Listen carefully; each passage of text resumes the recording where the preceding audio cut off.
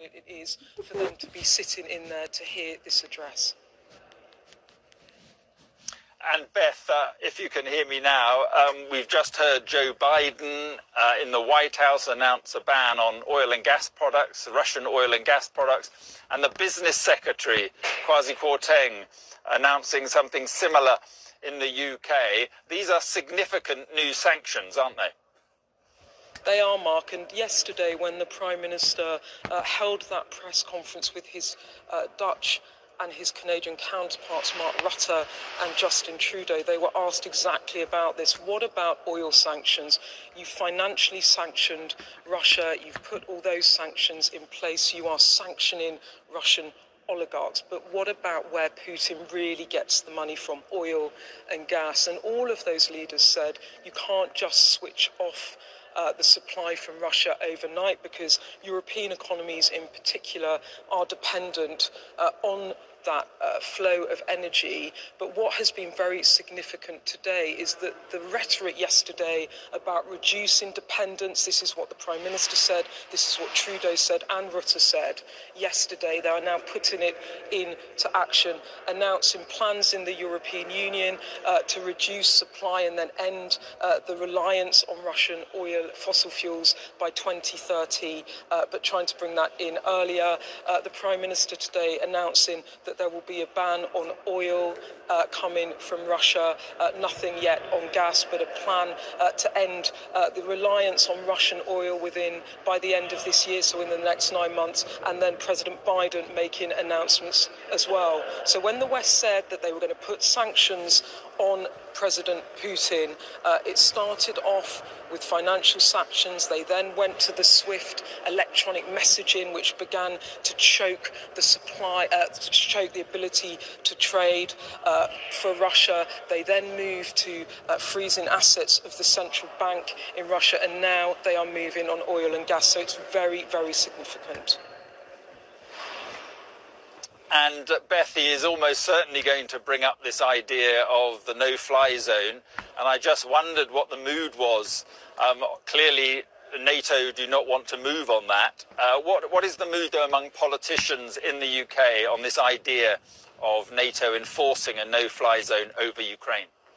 Well, you're right, Mark. I mean, this was exactly what President Zelensky was trying to appeal to Congress, men and women, when he addressed Congress, the US Congress, at the weekend, asking for that no-fly zone. He has spoken today about how Russia will be coming for NATO countries next. He is really trying to push this upon the UK Prime Minister, the G7, the European Union, the US President.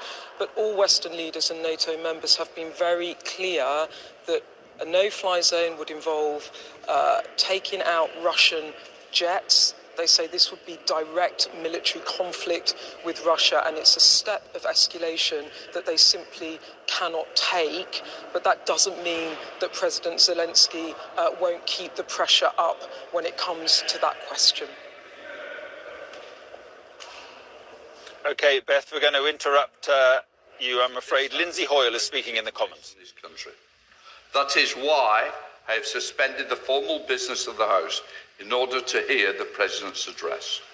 We have also been joined by the Ukraine Ambassador.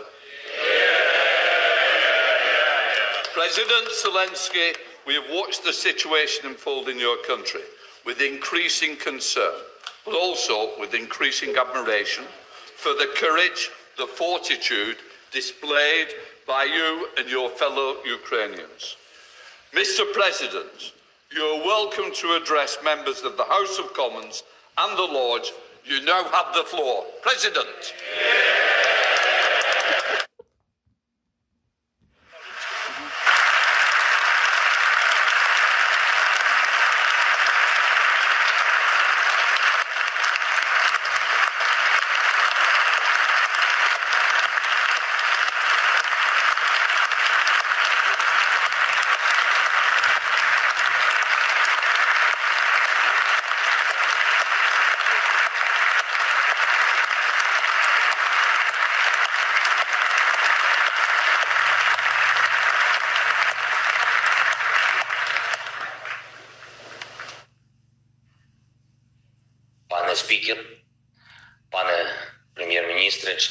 Mr. Speaker,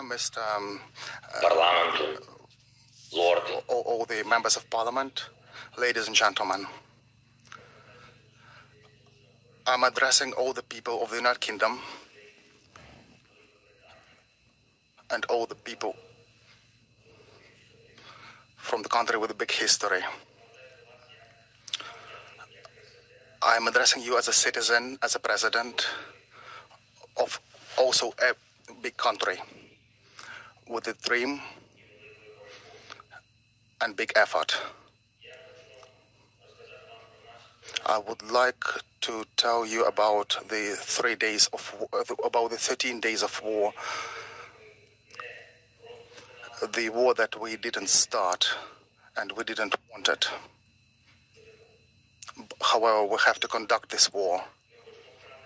We do not want to lose what we have, what is ours, our country, Ukraine, just the same way as you once didn't want to lose your country when Nazis started to fight your country. And you had to fight for Britain. 13 days of the struggle. On day one, at 4 o'clock in the morning, we were attacked by cruise missiles. Everybody woke up, people, children, the entire Ukraine, and since that we have not been sleeping. We have all been fighting for our country with our army. On day two, we have been fighting airstrikes, and our heroic military servicemen on the island Zmyny have been trying to fight. When Russian forces demanded that we lay down the arms. However, we did continue fighting, and we did feel our force, the force of our people that will oppose the occupants until the end. The next day, the artillery started fighting us. Our army showed us who we are, and we have been able to see who are people and who are beasts. On day 4, we started getting people captive. We have not been torturing them. We remained humane even on day 4 of this terrible war. On day 5, the terror against us was going on against children, against cities, and constant shelling have been taking place around the country, including hospitals, and that didn't break us. And that gave us feeling of big truth. On day 6, the Russian rockets fell on Babin Yar, that is the place where the Nazis killed thousands of people during the Second World War. And 80 years after, the Russian churches are getting destroyed by shelling. On day 8, we have seen Russian tanks hitting the atomic power station. And everybody got to understand that this is the terror against everyone. On day 9, there was a meeting of NATO countries without the result that we were looking for. Yes, we did feel that. We did feel that unfortunately that the alliances don't work properly always, and the no-fly zone cannot be enforced. And on day 10, the Ukrainians started protesting. en masse, stopping the armored vehicles with their own hands. And on day 11, the children and cities were being hit, and hospitals as well, with the rockets and constant shelling. And on that day, we realized that Ukrainians became heroes. The entire cities, children, adults. And on day 12, the losses of Russian army exceeded 10,000 people killed. And also including the general, and that gave us hope that there will be some kind of responsibility for those people in front of the court. On day 13, in the city of Mariupol that was attacked by the Russian force, a child was killed. They do not allow any food, any water, and people started panicking. I think everybody can hear that people do not have water over there. Over 13 days of this situation, over 50 children have been killed. These are the children that could have lived, but these people have taken them away from us. The United Kingdom, Ukraine were not looking to have this fall. The Ukraine have not been looking to become big, but they have become big over the days of this war. We are the country that are saving people despite having to fight one of the biggest armies in the world. We have to fight the helicopters, rockets. The question for us now is to be or not to be. You all know this Shakespearean question.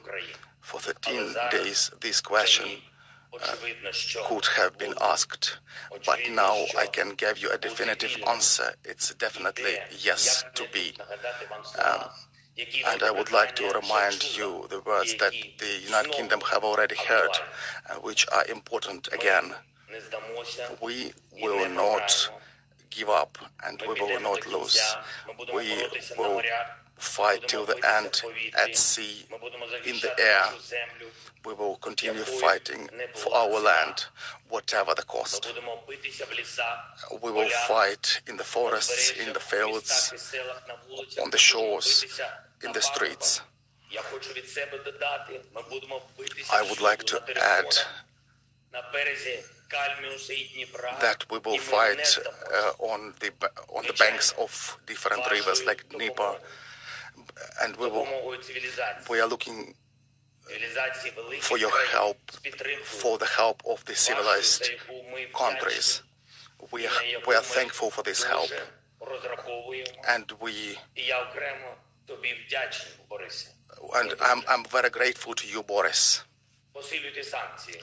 Please increase the pressure of sanctions against this country, and please recognize this country as a terrorist state. And please make sure that our Ukrainian skies are safe. Please make sure that you do what needs to be done and what is stipulated by the greatness of your country. Best of all to Ukraine and to the United Kingdom.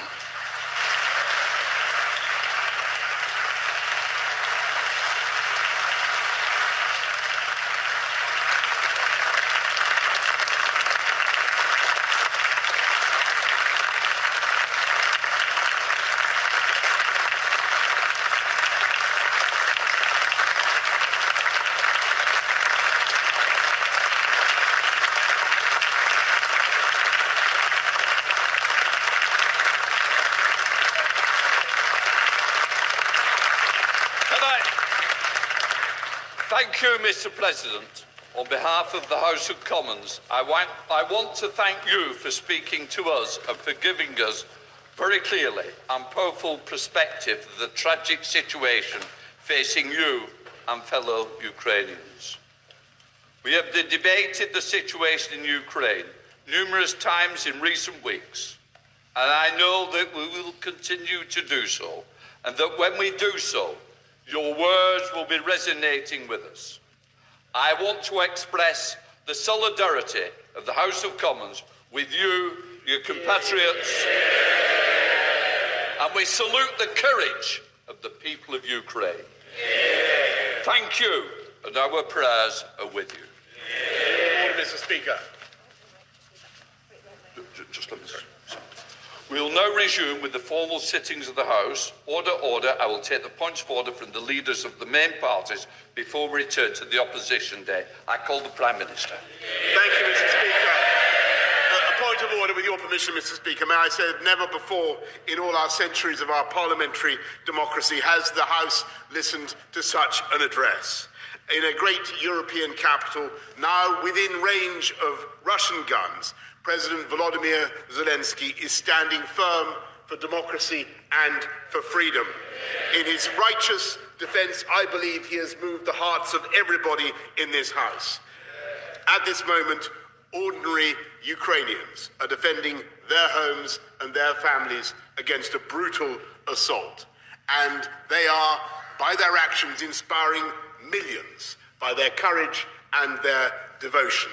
And I think today, one of the proudest boasts in the free world is Ya Ukrainets. I am a Ukrainian. So this is a moment for us to put our political differences aside, Mr. Speaker. And I know I speak for the whole House when I say that Britain and our allies are determined to press on with supplying our Ukrainian friends with the weapons they need to defend their homeland as they deserve. To press on with tightening the economic vice around Vladimir Putin, and we will stop importing Russian oil, Mr. Speaker, and my right honourable friend, the Business Secretary, will update the House on that tomorrow. And we will employ every method that we can, diplomatic, humanitarian and economic, Mr. Speaker, until Vladimir Putin has failed in this disastrous venture and Ukraine is free once more.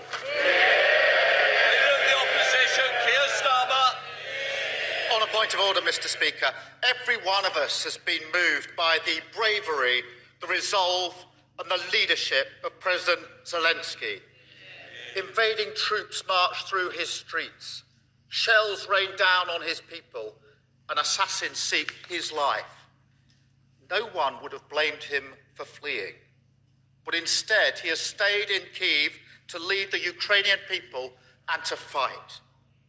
He's reminded us that our freedom and our democracy are invaluable. He's prompted the world into action where too often we've let Putin have his way. He's inspired the Ukrainian people to resist and frustrated the Russian war machine. He has shown his strength, and we must show him and the Ukrainian people our commitment and our support. Labour stands for the unity at home and abroad that will isolate the Putin regime. Labour stands for the toughest sanctions that will cripple the Russian state. Labour stands for providing Ukraine with the arms it needs to fight off their invaders.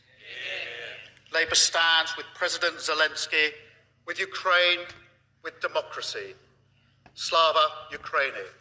Thank you, Mr. Speaker. Leader of the SNP, Ian Blackford.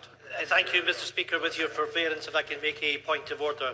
President Zelensky, we salute you. We stand with the people of Ukraine on the basis of the act of aggression, on the act of war of Putin. We must do all that we can to send support to Ukraine, to send the weapons that they need to defend themselves, to make sure that we sanction the regime in Moscow, that we deliver the clearest message to President Putin, that this will end in failure for him, that he will face justice at the International Court. We must stand in this House throughout these islands, throughout the Western world, in defence of democracy, in defence of sovereignty. Peace, justice, and the sovereignty of Ukraine must prevail.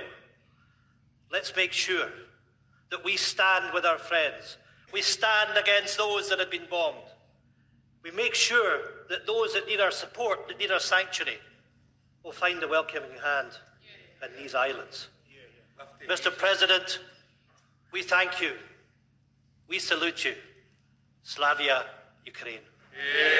David. Point of order, Mr. Speaker. Hearing the words of President Zelensky should embolden us all. They serve as a reminder of all that we stand for, of all which so many Ukrainians are so bravely fighting for, a bravery exemplified by President Zelensky himself. That we should never take for granted our values of democracy, of freedom, and of our security. And though we in this House may disagree on many things, we stand together for those values, and together we stand together with the Ukrainian people. Mr. Speaker, it is right that we strengthen our support for Ukraine with military aid, with toughest of sanctions. And it's in that support that we should also recognise the people of Ukraine and indeed President Zelensky. I'm sure the whole House would agree that President Zelensky should be granted one of our nation's highest honours, an honorary knighthood. And I look forward to the day when we welcome back to this House President Zelensky in person. Sir Geoffrey Donaldson. Thank you, Mr. Speaker. On a point of order, we commend President Zelensky and the people of Ukraine, and we stand with them in this their time of strife.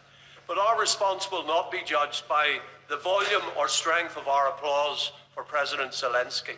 It will be judged by the volume and strength of our response to his request for help, for practical military support, and for humanitarian assistance for the people of Ukraine. We pray for their success. We dare not let them down. Can I also like to thank the staff and the contractors for making this happen? Well, there we are. We've just witnessed a remarkable event in the House of Commons, an unprecedented event in the House of Commons. President Zelensky of Ukraine getting a standing ovation before he had even said a word. When he did speak, he said, "I would like to tell you about the war we didn't start and didn't want," and he likened it to Britain's fight in the Second World War. He gave a day-by-day account then of the invasion, saying they'd faced missiles and airstrikes, but his forces were resisting. He talked about the sieges of the cities where civilians are still suffering as we speak. And he said the question now is to be or not to be. And he said it will be to be.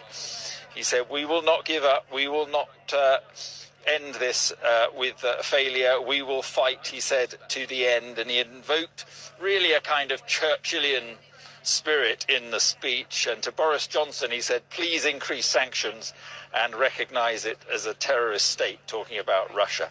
And then Boris Johnson said the House had never heard such an address as this. He said Britain and our allies will press on with delivering weapons, press on with sanctions, and with every method we can make to make sure Putin fails. Well, our political editor, Beth Rigby, was listening to all that. And Beth, an extraordinary event in the House of Commons.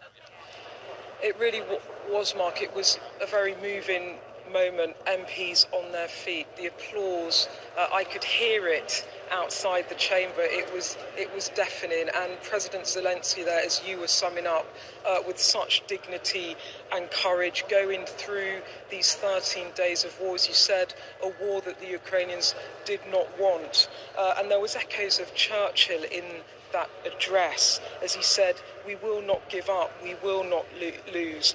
We will fight in the forests, the fields, on the shores, in the streets. And then a plea to allies, to the UK government, to other G7 countries and, of course, NATO. He said, we're looking for help of civilised countries. He said, I'm grateful to Boris. And he said, please increase sanctions and recognise this country as a terrorist state. and make sure our skies are safe. So much in that address. But look, I am joined now by former Defence Secretary Dr. Liam Fox. Let me ask him what he thought of the address. We're just trying to get the mics going. Let me move that for you, Liam. I'll go here. Sorry, we just do this on the hop. Liam Fox, that was quite a moment. Have you seen anything like it in your lifetime? How did it feel? How did it feel in the Commons?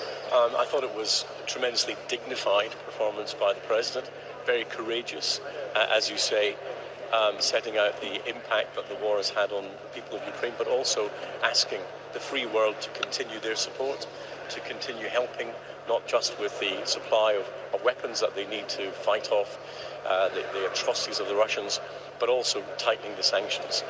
And I think perhaps the most moving thing was he said, in a reference to the existential nature of this war, he said, to quote Shakespeare, we have to choose as a country to be or not to be, and we choose to be. He said we choose to be. He said we will not give up. He said we will win. But do you honestly think that the Ukrainians, with all the heart that they have, can win this war without direct military intervention from NATO? Yes.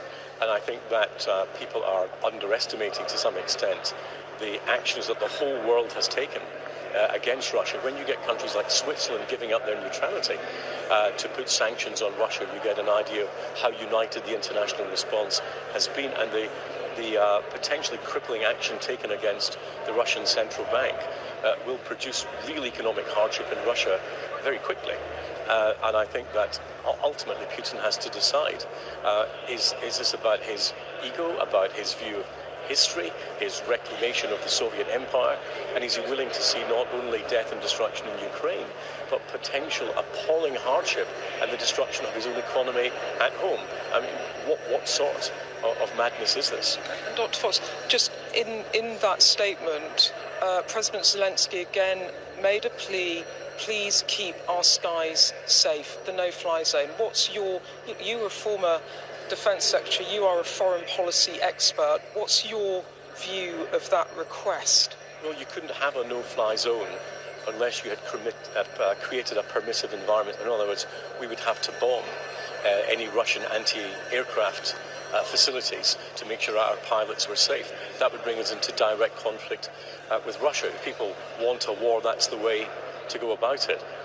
There is a war. Yes, but you're talking about a full European war, NATO against Russia.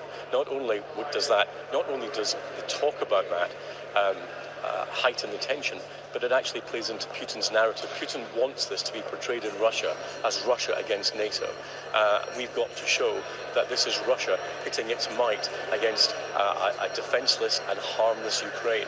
We've got to make sure that people understand the malevolence and the wickedness of what Putin is doing here and the scale of the destruction and death he's bringing to innocent people. We mustn't give him the excuse to turn it into something else. So you agree with the position of not having a no-fly zone? I know some of your colleagues think differently. If we don't intervene, NATO doesn't intervene directly, and the sanctions are the tool with which Putin finally fails, how do you see this playing out? Is this a month, 2 months, many years? How long are we going to have to watch this awful situation unfold in Ukraine? Well, first of all, the Russians don't have supremacy in the skies in the way that many people thought they would. It's very clear that their logistics are not very good. It's very clear that they didn't expect the resistance of the Ukrainians that they have. So however long Putin has been thinking about this, he hasn't prepared very well, or hasn't understood the conditions he would face. Most of the damage being done in Ukraine is being done by shelling, by artillery. And if we're able to supply the Ukrainians with defensive equipment and offensive equipment, so much the better. But the question of how long really depends on how much Putin is willing to see pain not only inflicted on Ukraine, but increasingly severe pain on his own people. I mean, the evidence to date is he doesn't much care about his own people, but his people themselves may care. And just final question, what's your view on the government's handling of this? The Prime Minister has, of course, been on the world stage, but in terms of the refugee policy and also the sanctioning of Russian oligarchs, some criticism from his own backbenchers. Well, I think that we have been on the front foot. Britain was at the forefront of leading the economic sanctions, including the sanctions against the Russian Central Bank, which I think is the most crucial of all. I think when it comes to the humanitarian question, we've understood that when it comes to trying to stop Putin in Ukraine, we have to act as an international community. We have to do the same on the humanitarian front. A lot of these refugees, they're not economic migrants. They don't want to come to other countries. The chances are they will want to stay close to the borders of their own country so they can go home, join their families, their communities, in the way that we would all want to do. That's going to produce a huge pressure on the governments of Poland, of Slovakia, of Hungary, and of Romania in particular. And we have to recognise that we have to help them in every way that we can. I'm going to Poland tomorrow. I'll get a chance to talk to people more there. But whatever happens, I think we need to recognise that although this war is not happening on our geographical borders, it's happening on our human borders. Thanks, Dr. Fox. Thanks for joining us, and you should come back and tell us how your visit to Poland went. Thanks for coming on Sky News.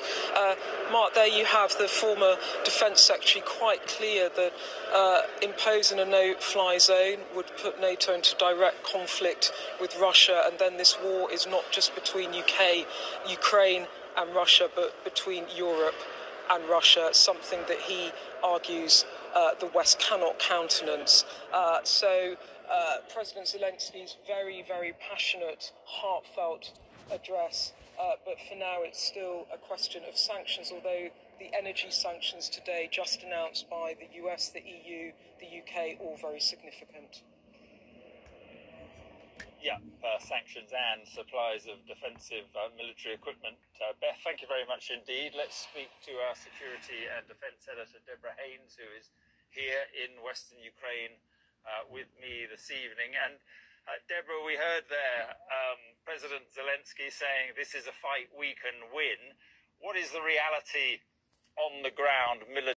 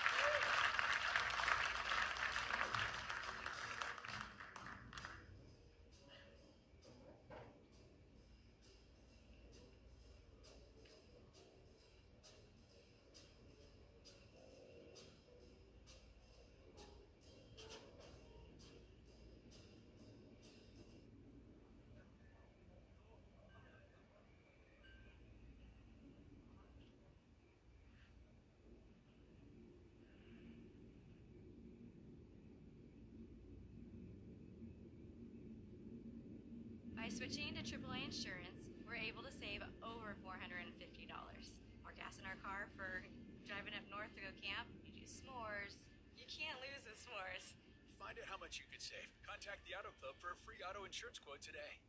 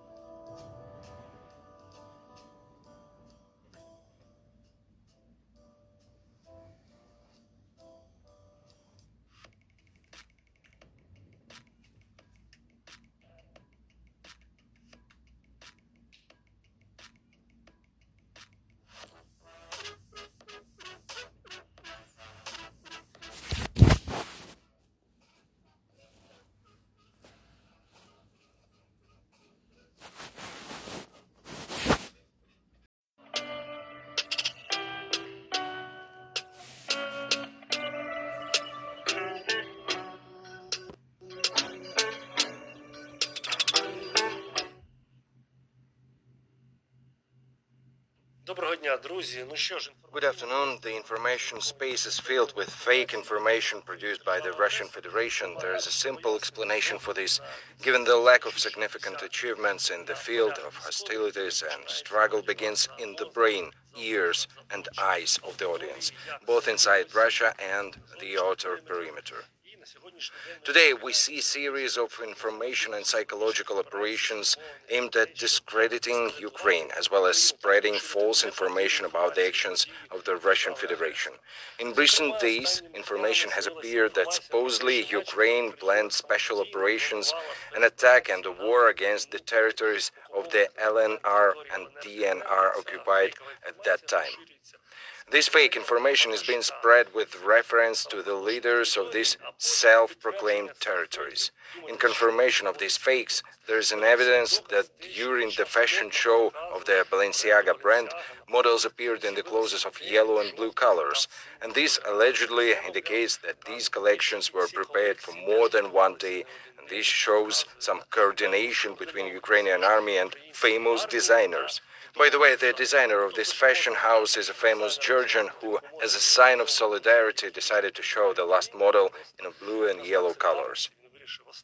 But not only such fakes, which are absolutely ridiculous on the one hand and absurd on the other hand, fill the media space. For example, absolutely fake information about the laboratories of the US Department of Defense on the territory of Ukraine and the development of some special strains.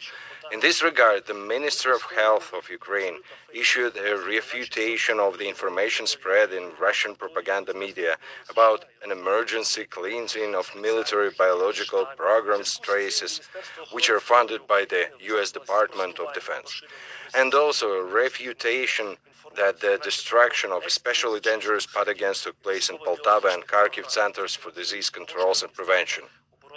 The Minister of Health of Ukraine emphasizes that there are no American laboratories on the territory of Ukraine.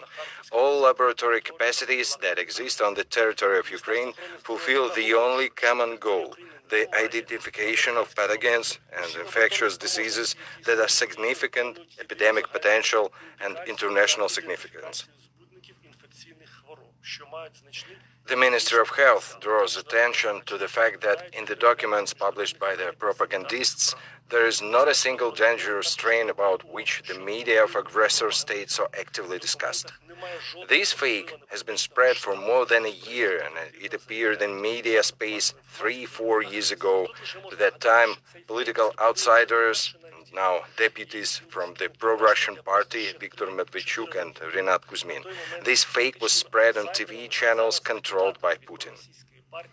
Other fake information concerns the alleged intentions of the armed forces of Ukraine to hold Ukrainian workers as hostages in the enterprises of the city of Mariupol in order to later blow it up with the help of Ukrainian nationalists. Well, this is not true.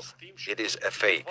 Meantime, it is time for the Russians themselves to switch on critical thinking and pay attention to the way in which they are being deceived by their own government.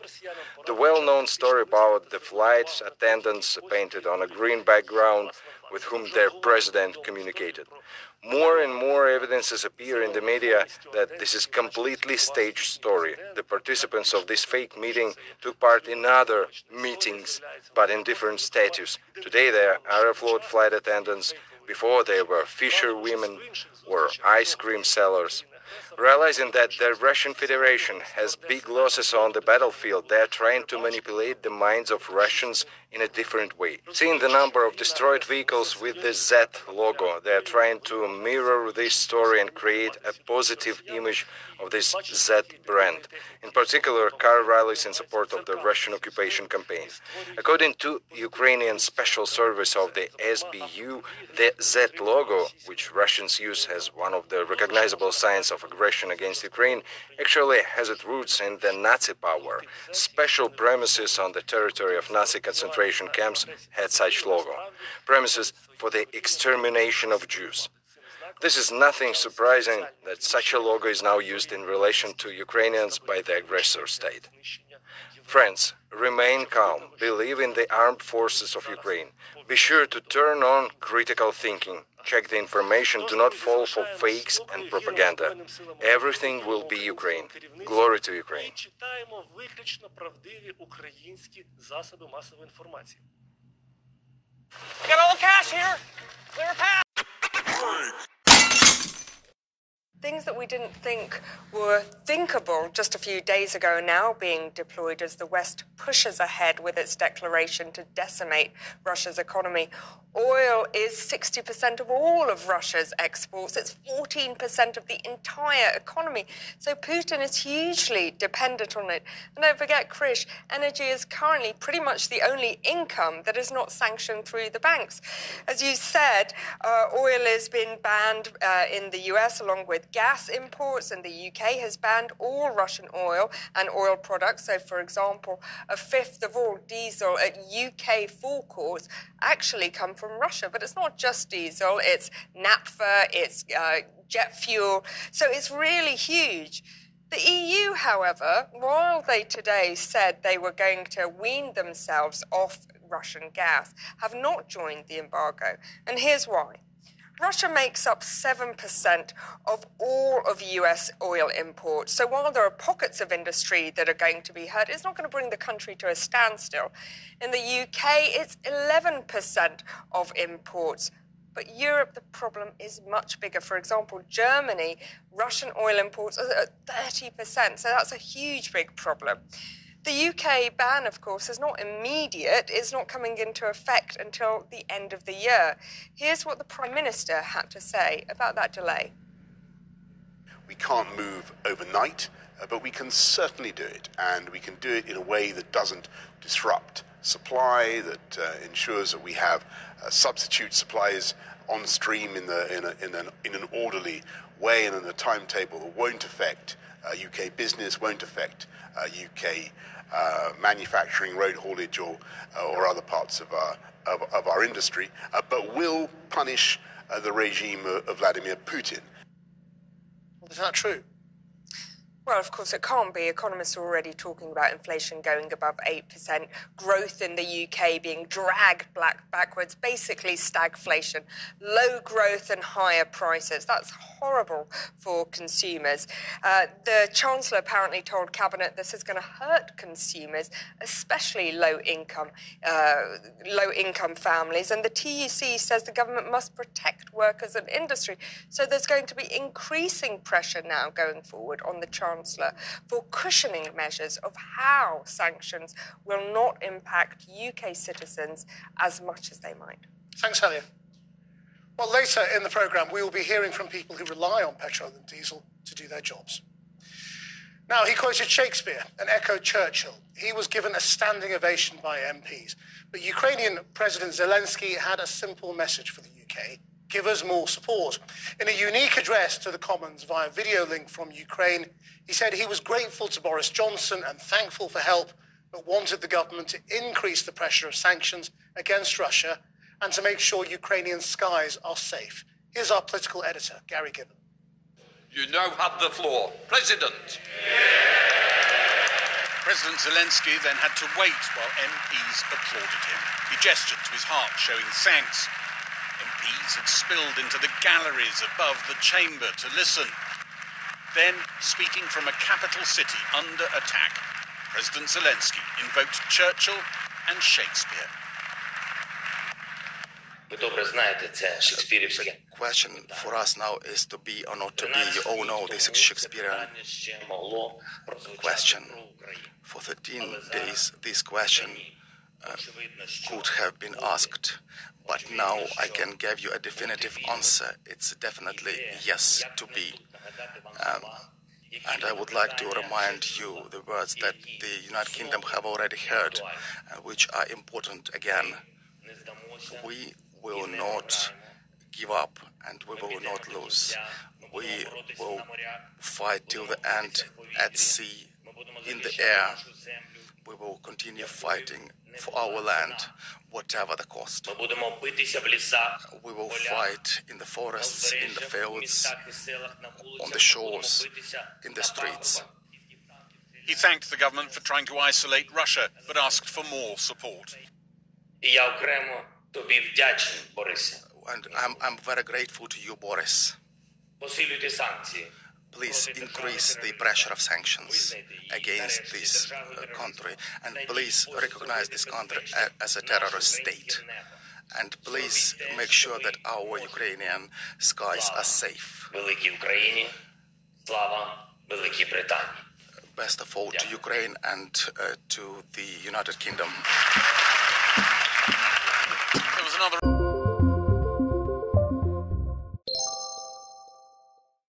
of Ukraine's Democracy in Action Conference, a former member of parliament and a leader of the Maidan protests in 2013, prior to heading to Poland to meet with Secretary Blinken and a U.S. congressional delegation. She was in Ukraine for the start of the Russian invasion.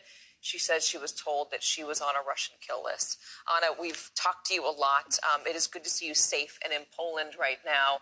You met with this delegation. What are you asking for?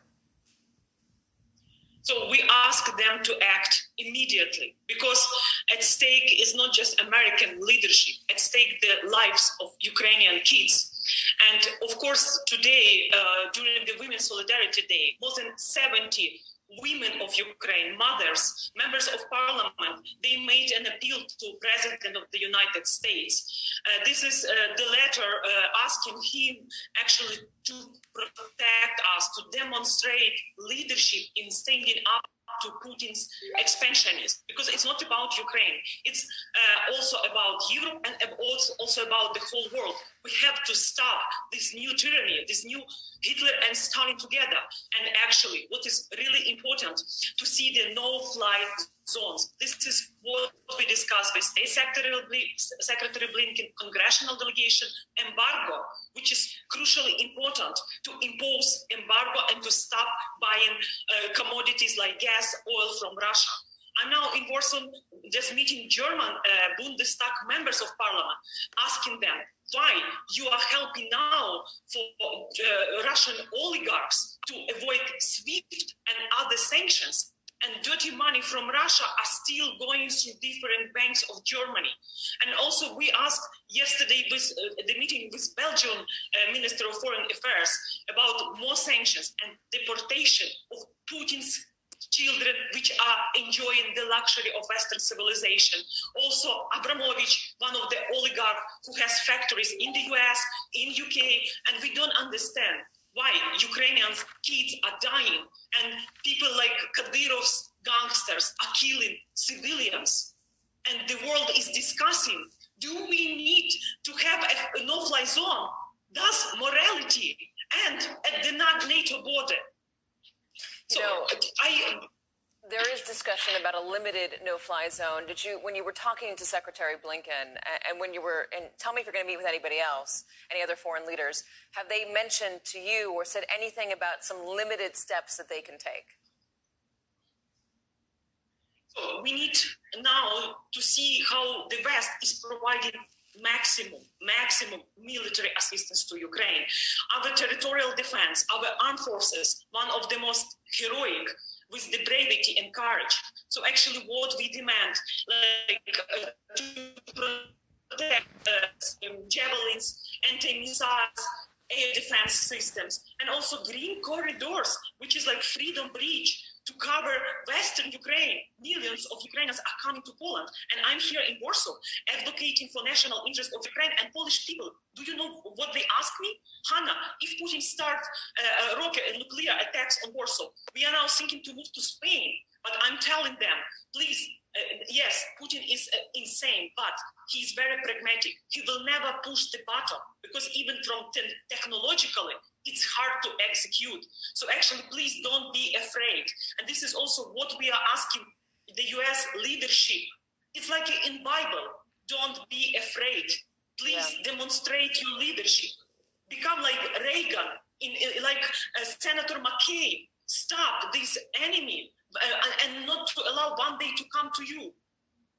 Let me get some news in here. We just got a statement from the Minister of Foreign Affairs in Poland. Poland says that after consultations between the president and the government there, they are ready to deploy immediately and free of charge all of their MiG-29 jets. That's all of their Soviet-era fighter jets to Ramstein Air Base, which is in Germany, and give them to the American government to use them at will, presumably to on-pass them to the Ukrainians. I know this is something that President Zelensky has been asking for. Polish government is also asking for older American jets in return. That being said, we have not gotten any confirmation or word from the American government about this on-passing. I know that there were discussions about it that are being had. Is that something that would help currently with the situation in Ukraine? I know you're asking for a no-fly zone. What we're getting from officials around the world is they're worried that if there is a no-fly zone, it will have to be policed by NATO forces or American forces, and they are worried that that would lead to a broader war throughout not just Europe but the world. It would lead to World War III. So, okay, why in Libya it was possible to have a no-fly zone? Why Wagner group were killed in Middle East and no Russian reactions? So, and now we are discussing that, okay, javelins are good, stingers are good. This is very helpful, but we need more. And actually, we don't need statements that US is given green light. We need these javelins, these fighter jets from Poland, from Romania, from Bulgaria to be sent immediately to Ukraine. No PR, just send it to us. And there is another neutral countries like Sweden, like Finland, which already providing lethal weapon for us. So there are many ways to help Ukraine. Look, Putin's blitzkrieg failed and Ukrainians are fighting. Please help us to win. And I'm here in Warsaw trying to meet everyone from the EU nations, from NATO alliance, convincing them, join to our victory now. Please stop Putin now, because tomorrow it will not help you, because Russian war against NATO is already happening. The battlefield is Ukraine. So please, you have many means. Do not hesitate. And during my talk to State Secretary Blinken, I told him why you are blockading the fighter jets from Poland to Ukraine. Please help us. And you have other options. And even why we don't see the Sixth Fleet of the US in the Black Sea to protect NATO members like Romania, Bulgaria, Turkey. Because another Putin's provocation and attack in Odessa, in Mariupol city. Mariupol is in siege. More than 400,000 people now without water. This today, one kid died because of how this is called, like dehydration. So, look, yeah, I think the world must demonstrate leadership. You know, that was one that I didn't, I just read a couple lines about that, and I had to stop reading because I was going to break down the idea that this little girl died of dehydration alone because her mom wasn't there any longer. It is horrible. I understand it's horrible. There are a lot of Americans out there who are saying they want a no-fly zone as well, but again, so far what we're hearing from officials, they don't want to start another world war. That is so. Believe me. There is no explanation. Look, this is not just this one kid. You saw this picture of 500 more, which was in Sumy City, killed. Vadim, a small boy. Actually, we cannot just watch how many Ukrainians are dying. I'm asking Biden, I'm asking Congress, please help our nation. During the last century, when Ukraine suffered during the Holodomor genocide, the US recognized the Soviet Union. Actually, when we were killed by hunger. And now I'm asking everybody to help Ukrainian kids. Look, we are winning, and Ukrainian victory matters for Moldova, for Georgia, for the free world. I don't understand why we have to convince everybody that this is about humanity. Hannah, I'm sorry.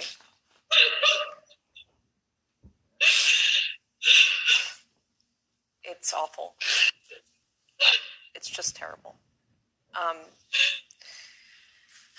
Hannah Opko in Poland, thank you for joining us. At the very least, we're happy that you are safe right now.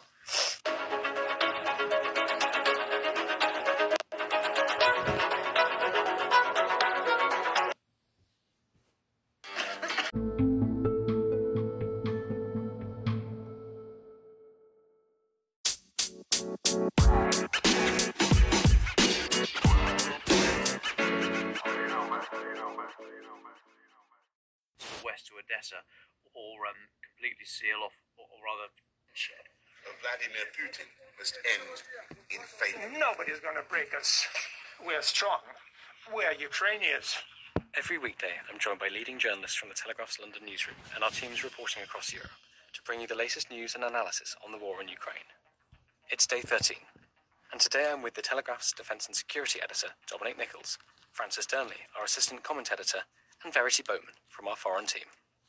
So can we just start with updates from the front lines? What are the most important military updates overnight and this morning? Dom Nicholls. Hi David, hi everybody. So actually it was reasonably quiet yesterday and overnight. There were more strikes to the north of the capital, Kyiv. Very little in the city, more strikes in the east around the cities of Kharkiv and Chernihiv again. Civilians bearing the brunt there. Ukrainians have they've continued their strikes against mainly against the Russian logistic element, so fuel trucks and ammunition and so on and so forth, which has added to this yet another day of stymied forward movement from the Russians. They have made advances in some areas, particularly in the south, although this is mainly along the established routes. They've yet to really push off those routes and get around to the west to Odessa, or completely seal off, or rather to take the city of Mariupol on the coast.